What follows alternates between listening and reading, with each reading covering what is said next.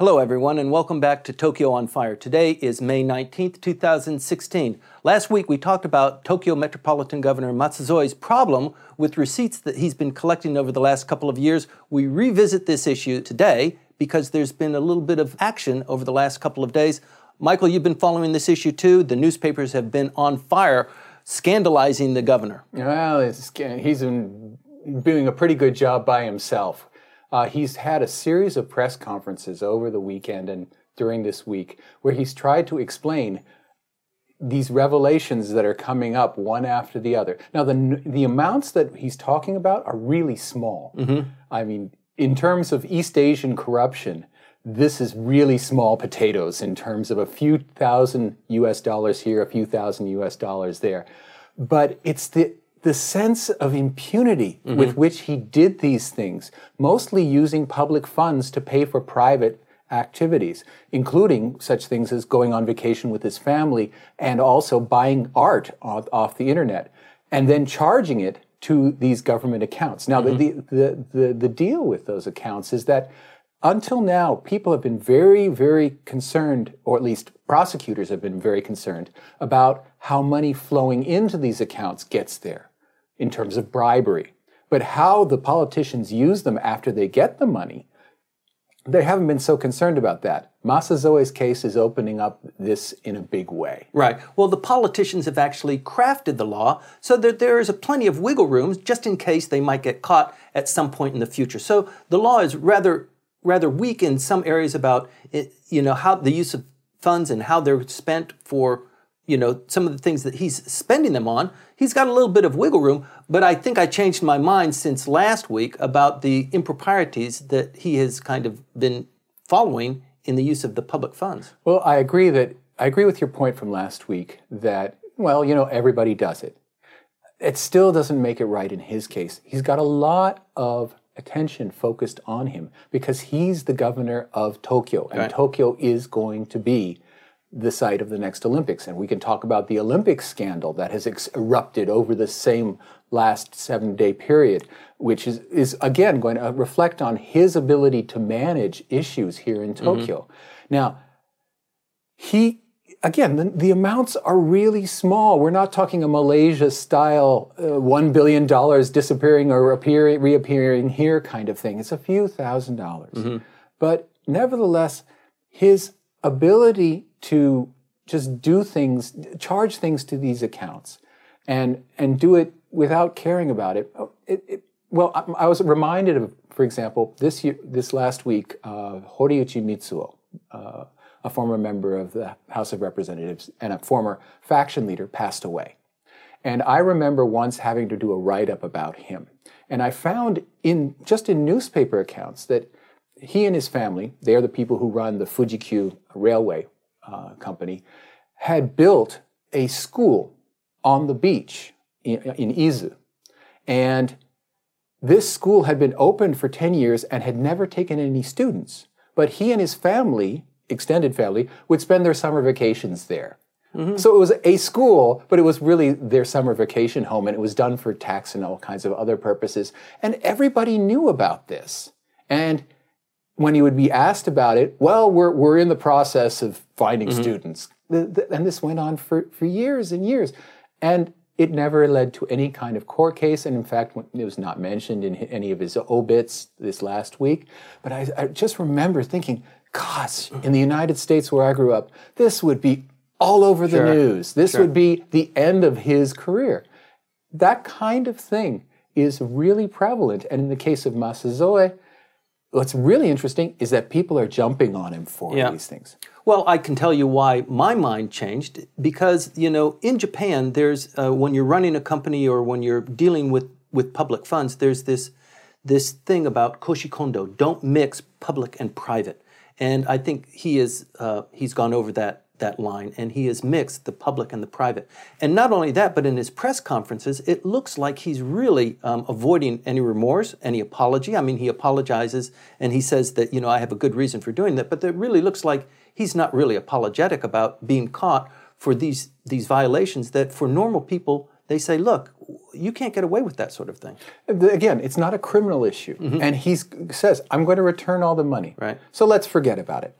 It's that last bit. So let's forget about it. No, that's up to the public to decide and the press to decide, not for him. But you're right, he comes to these press conferences and it's a disaster in terms of PR. No, it's continued to snowball. I thought it was going to die last weekend, and it just continued to go. And it's just gone on, and it's just something that, again, shows that he, for example, is an individual. He works in a bubble. Other politicians, other governors told him, you can't do this.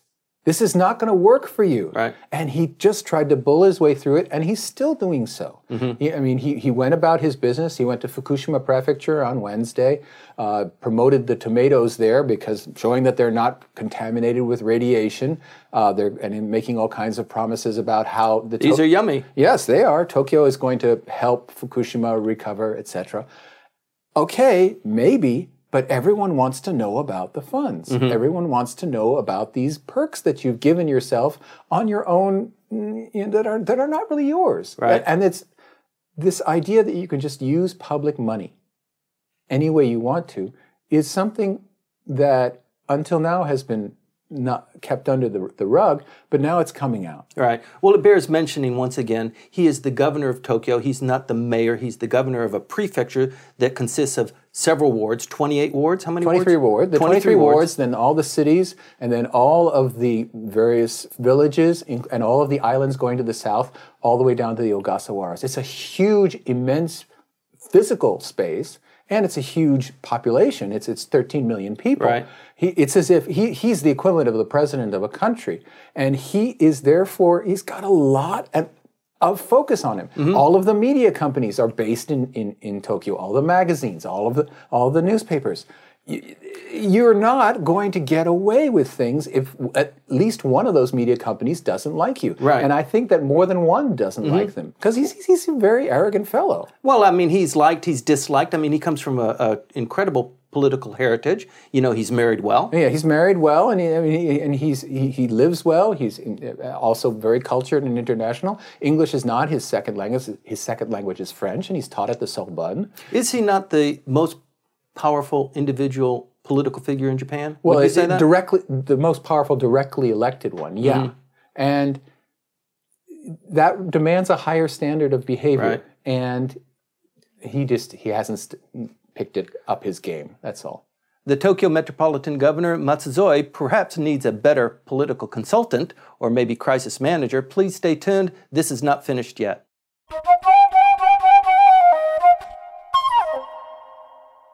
Welcome back. As you know, the G7 summit will be held at Ise Shrine next week. There are a lot of political figures beginning to float into Tokyo. And on the agenda for President Barack Obama is a visit to the nuclear-bombed city of Hiroshima. It is the first time for a sitting president to visit that city. Michael, this is very big. This is an immense thing.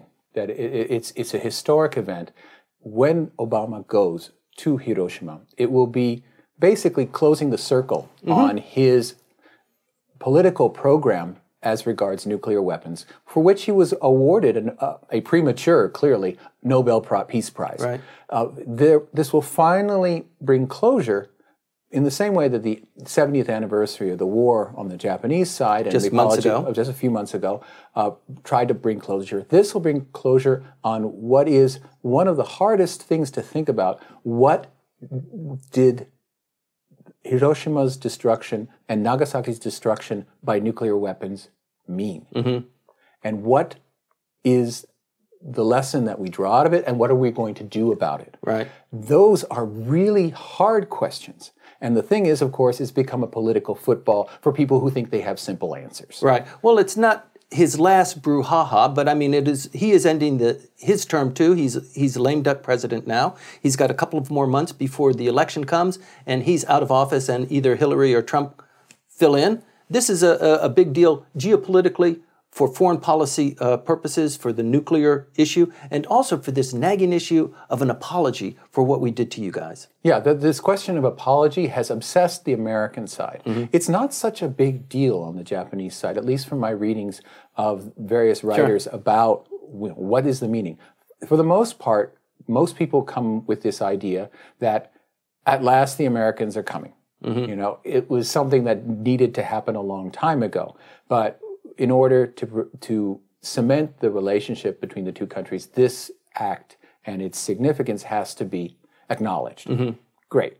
And he's coming. So do we expect him to apologize? No. No. You know, we don't expect things that we're not going to get. Right. Well, I think also, as you mentioned, the Japanese population isn't really anticipating or expecting an apology. It's all bygone. 70 years ago, that world and this world is very different. We're different people. We're integrated at so many levels. Well, some people aren't. I had a Twitter war over this week with some right-wingers who wanted to get on my case because I actually used to live in Hiroshima way back 2 decades ago.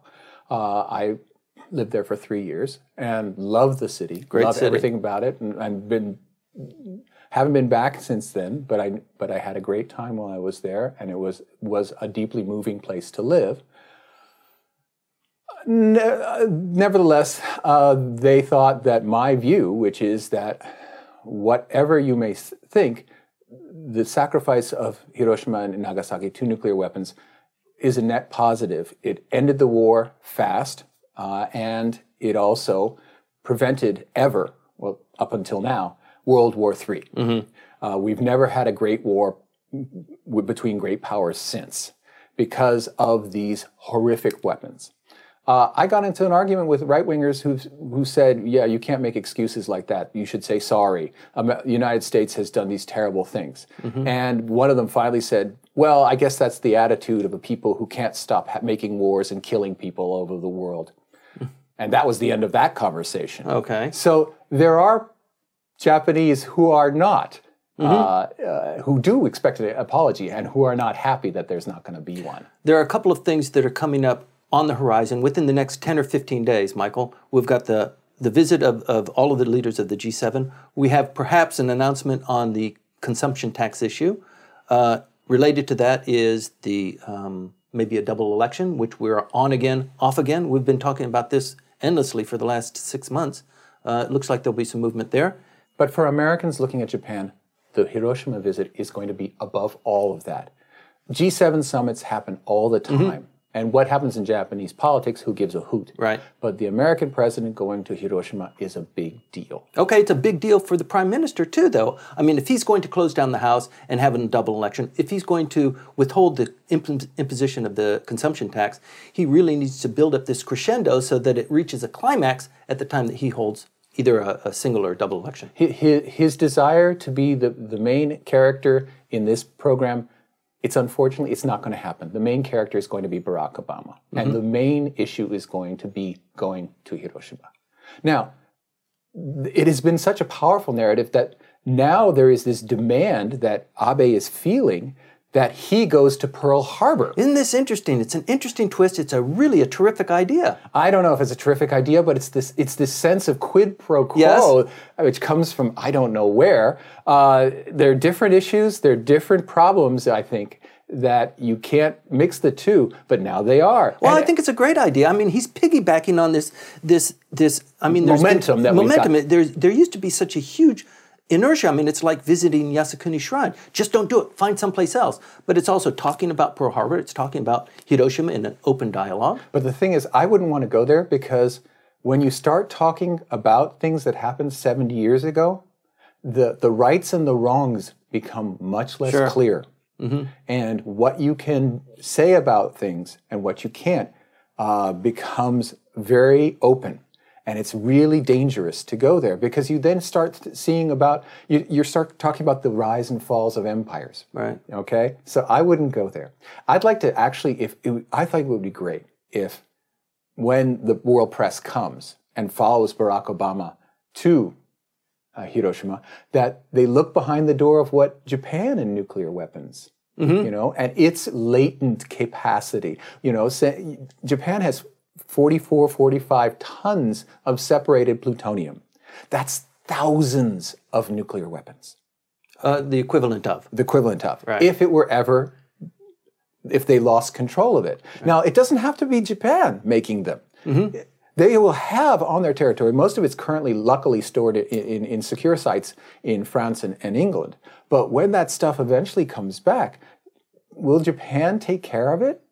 That's one question. And of course, Japan's own, last month in the Diet, the opposition asked, are nuclear weapons allowable under Article 9, the peace article of the Constitution? And lo and behold, they said, yes. It's okay. It's okay. If they're used solely for self-defense purposes. Right. Wow.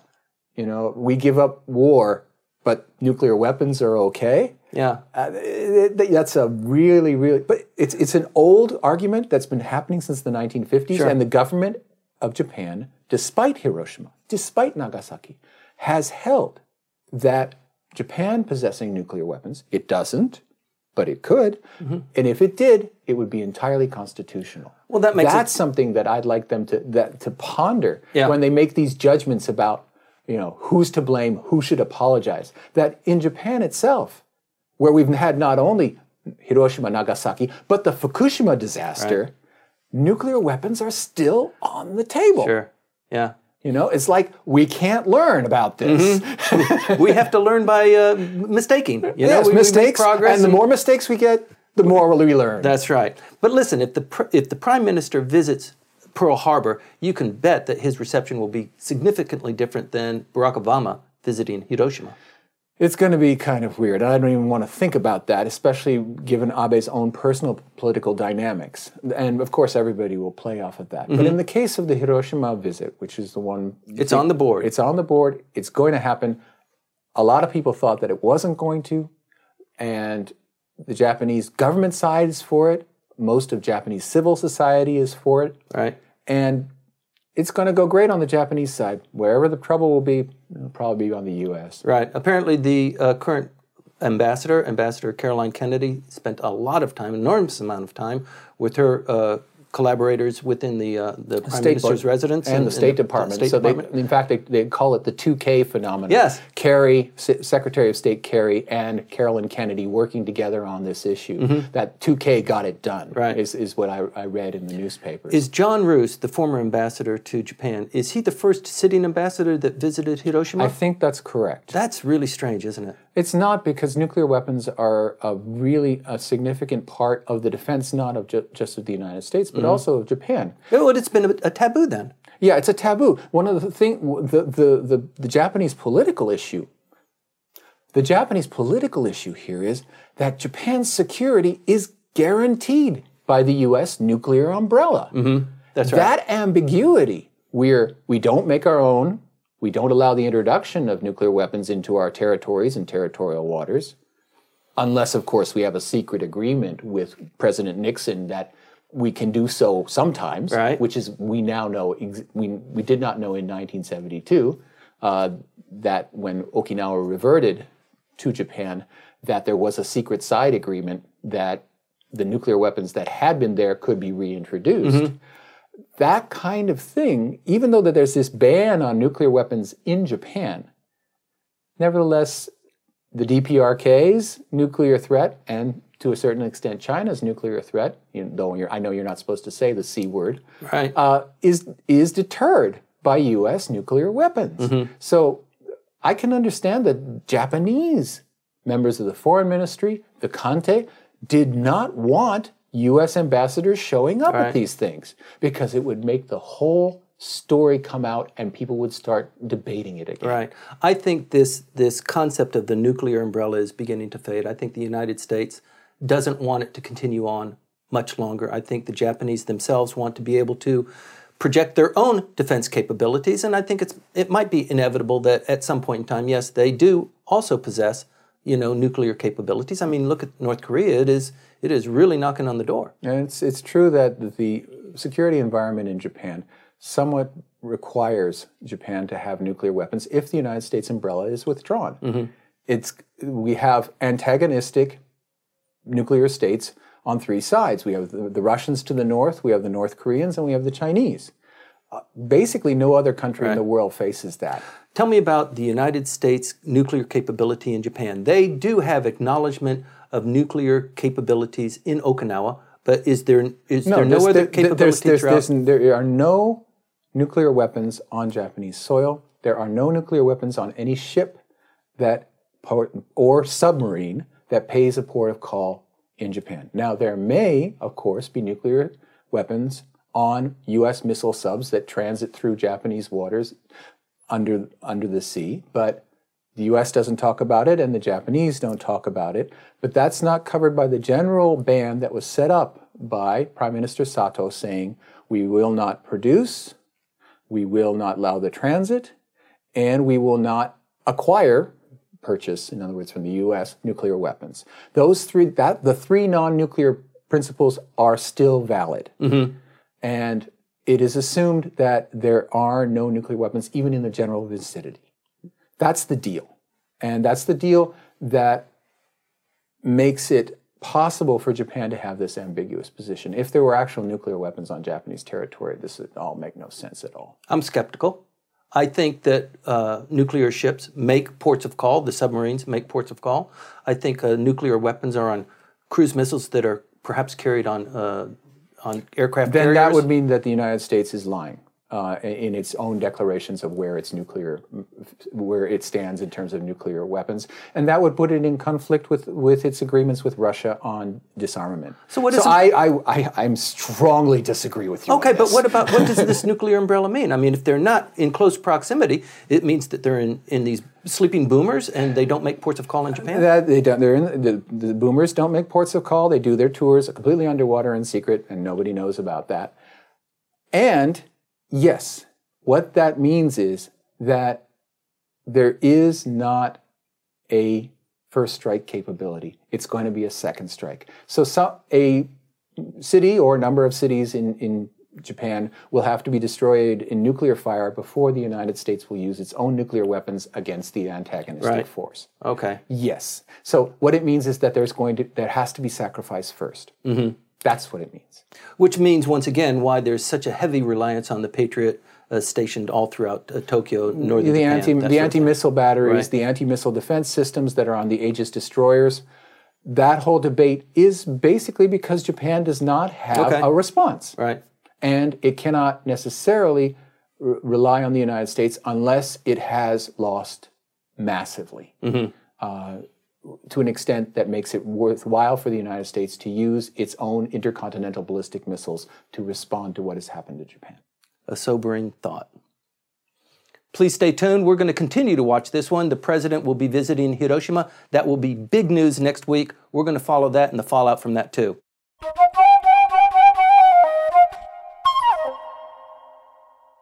Welcome back. You know, the Tokyo Olympics has been a frequent issue here on Tokyo on Fire, and just recently there has been a revelation of a bribe that was paid just prior to Tokyo winning the bid. Wait. Bribe? Bribe? Well, a consulting fee. A consulting fee, which was paid both before and after the successful bid by Tokyo to get the Olympics. Maybe that's okay, but immediately before... Don't call it a bribe. I didn't say bribe, I said a payment that must be made.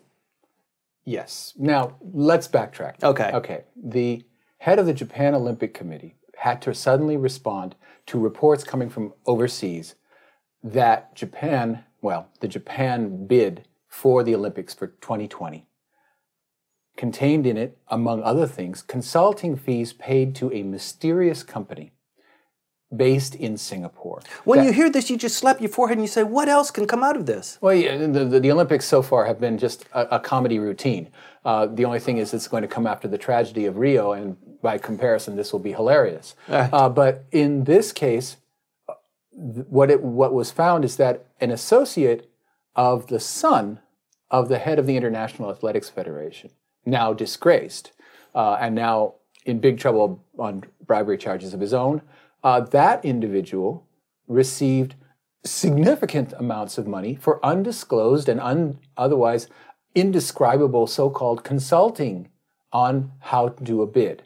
And the news first came out overseas, so in investigations that are taking place in France and now in Singapore into the activities of first the International Athletic Federation's head and now his family members and now their associates.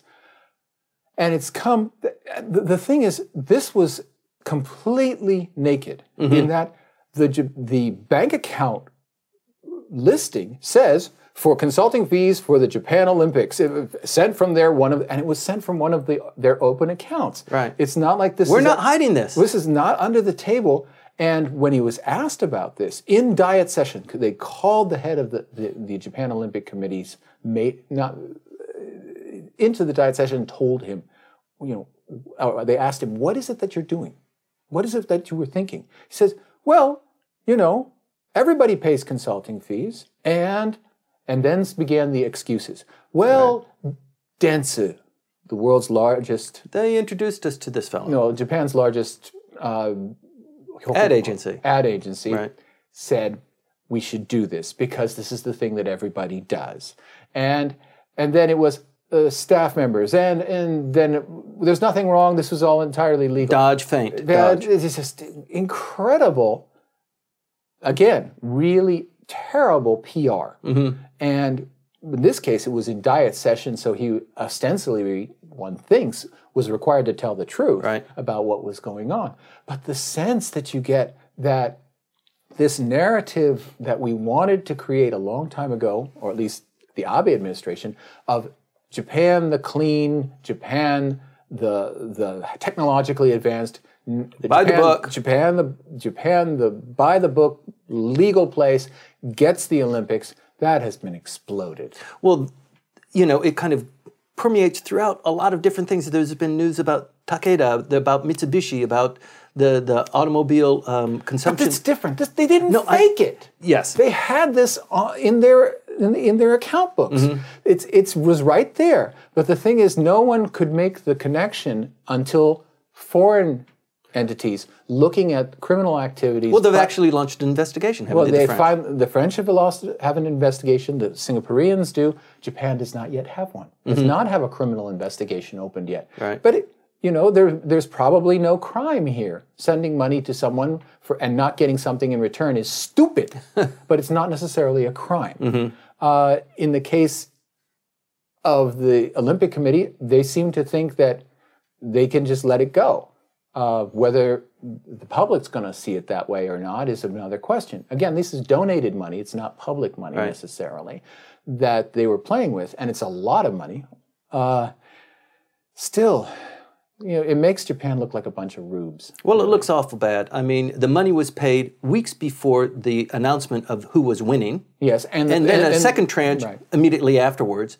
And there's no trail of consulting services being provided before that date, but a big lump sum and a second lump sum when the announcement was made. It's clear that this thing was a bribe. If there's simply nothing that the individuals involved could have provided that was worth the amount of money that they were paid. What happens next? Well, let's chase that a little bit more, okay?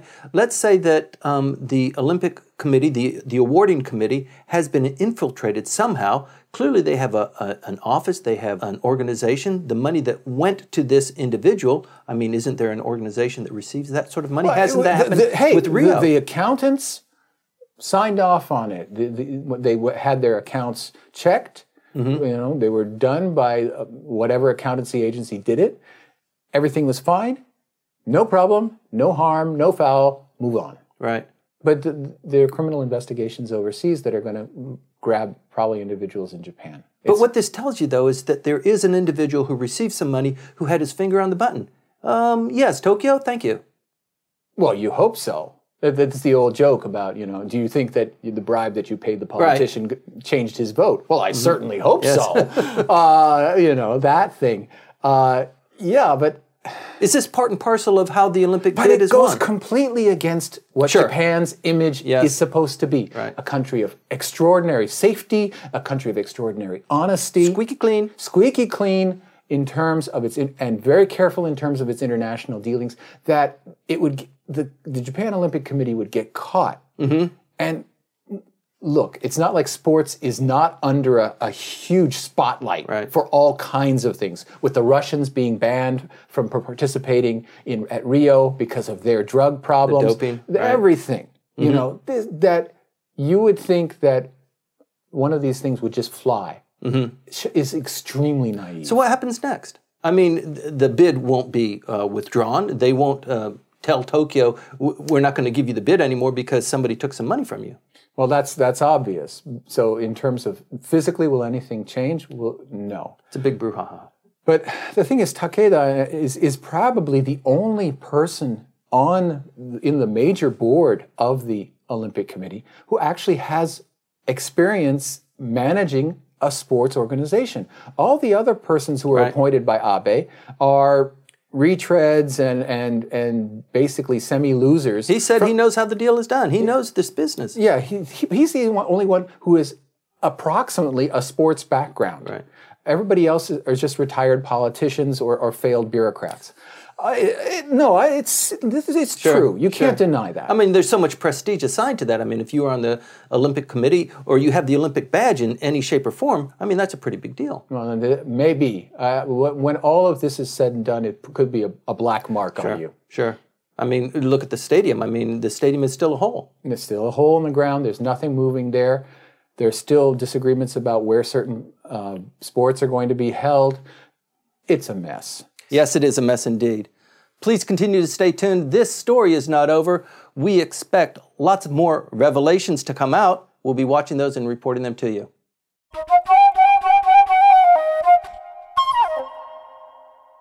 Welcome back. The imposition of the consumption tax by the Prime Minister is an on-again, off-again issue. Last Friday, it was reported in the prestigious Nikkei that the Prime Minister would, in fact, withhold implementing the consumption tax, and he has issued some denials since then. Michael, this is on again, off again. Do we have a schizophrenia situation going on here? It's a very strange bipolar situation because we are seeing denial, possible balloons being floated, and this has been going on for several months, but it really, absolutely everything hit the fan this weekend with the Nikkei report. Because the Nikkei report was based on its contacts within the bureaucracy, that it had picked up from various ministries, people going around from the Kante, going and saying, look, he's going to delay it. Get yourselves ready for it. And somebody who learned this leaked it to the press. Well, somebody, I mean, I wonder who could it be? Of all of the newspapers, maybe Nikkei? What ministry could possibly be interested in trying to stop the delay of the consumption tax? Starts with the letter F, I think. Yes, it does. Finance hates this with a passion. And when they got a secret, and I'm sure they did, that he was indeed going to delay the rise of the consumption tax, thereby putting off the day that Japan gets on the way toward fiscal balance and fiscal sanity.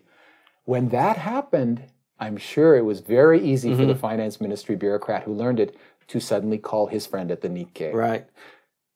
And then what was really weird was what happened after that. Well, we've been watching this issue for the last couple of months, trying to guess which way it's going. It's going to go this way or that way. I actually heard the Prime Minister speak twice on Friday, and in neither opportunity did he talk about the withholding of the implementation of the consumption tax. And so when this report came out, I actually heard about it on Saturday. I was shocked and rocked off my heels because this is a huge issue, and before it is actually published, you're going to get some signals from that, and this was totally out of the blue. It's in a nexus of all kinds of interlocked different decisions, and the most important of which is whether or not to have a double election. Right. And he has stated that he does not even think of the first letter, or in this case in Japanese, I have not thought of the ka of Kaisan. Okay. I have not even thought of that in terms of dissolving the Diet. I have no concept of a double election. And yet, the basic deal that everyone talks about is if you delay the consumption tax rise, there has to be a House of Representatives election. You have to dissolve the Diet. You have to put the decision to the voters. Right. And so the Nikkei's report immediately, when that came out and said he's going to do it, then all the people who are some, I guess, not in the loop inside the LDP, et cetera, started saying, no, that the report's wrong. You know, that we're not going to be going to double election. We're not going to be delaying the imposition of a higher tax rate. Everything's going according to plan. Right. This is somewhat embarrassing to the Prime Minister and also to the Nikkei, isn't it? Well, no, that was on Monday. Now, if you look at today's headlines, when we're taping this, they all say, no, Nikkei was right. Right. He's not going to let the tax rise. It's very strange how that all rolled out. I mean, it was announced that the Prime Minister has announced, or he has sent a correspondence to his inner team that he will delay the consumption tax. And then when they were called to task on it, they didn't quite deny it, but they didn't actually backtrack either. They said, no, that communication wasn't distributed, no, we're not going to withhold raising the consumption tax. Well, the thing is, he had set in Diet Session a very high mark. Sure. He set up he said, I will delay the consumption tax rise only if there is a natural disaster on the level of the Tohoku earthquake, which, since it was the largest earthquake in Japanese history, means never. Right. Then the other one was a shock to the international system on the level of the collapse of Lehman Brothers. Other than that, the tax will go through. What we have now... A lot of wiggle room there, isn't there? He said, absolutely, those are my parameters. Standards. That's right. What he's got is a major set of earthquakes in Kumamoto, the 7.0 or 6.9 in terms of magnitude earthquakes, a pair of them that have caused 49 deaths and extensive damage in those areas. And he has a world where the economic growth rates in most countries are very low and everything's sluggish and things are not going well. Is that the same as his standard? No way. But it looks as though he's going to delay the tax. Right. Right. Today, it does look like that. And when it's been reported twice in the newspaper, it's done. He cannot tomorrow, Friday, say, no, they're still wrong. Right. Here on Tokyo on Fire, we decided a couple of episodes ago that we're not going to talk about a double election anymore because it's just not in the works. And what does he do? He throws a double election at us. He's not watching Tokyo on Fire. He's not listening to us at all.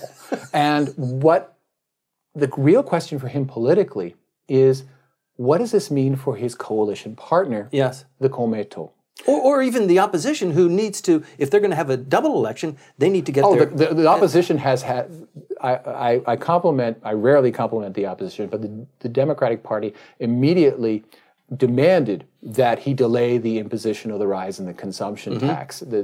You must do this. Now you have to. You have to. Yes. And great. But the Komeito...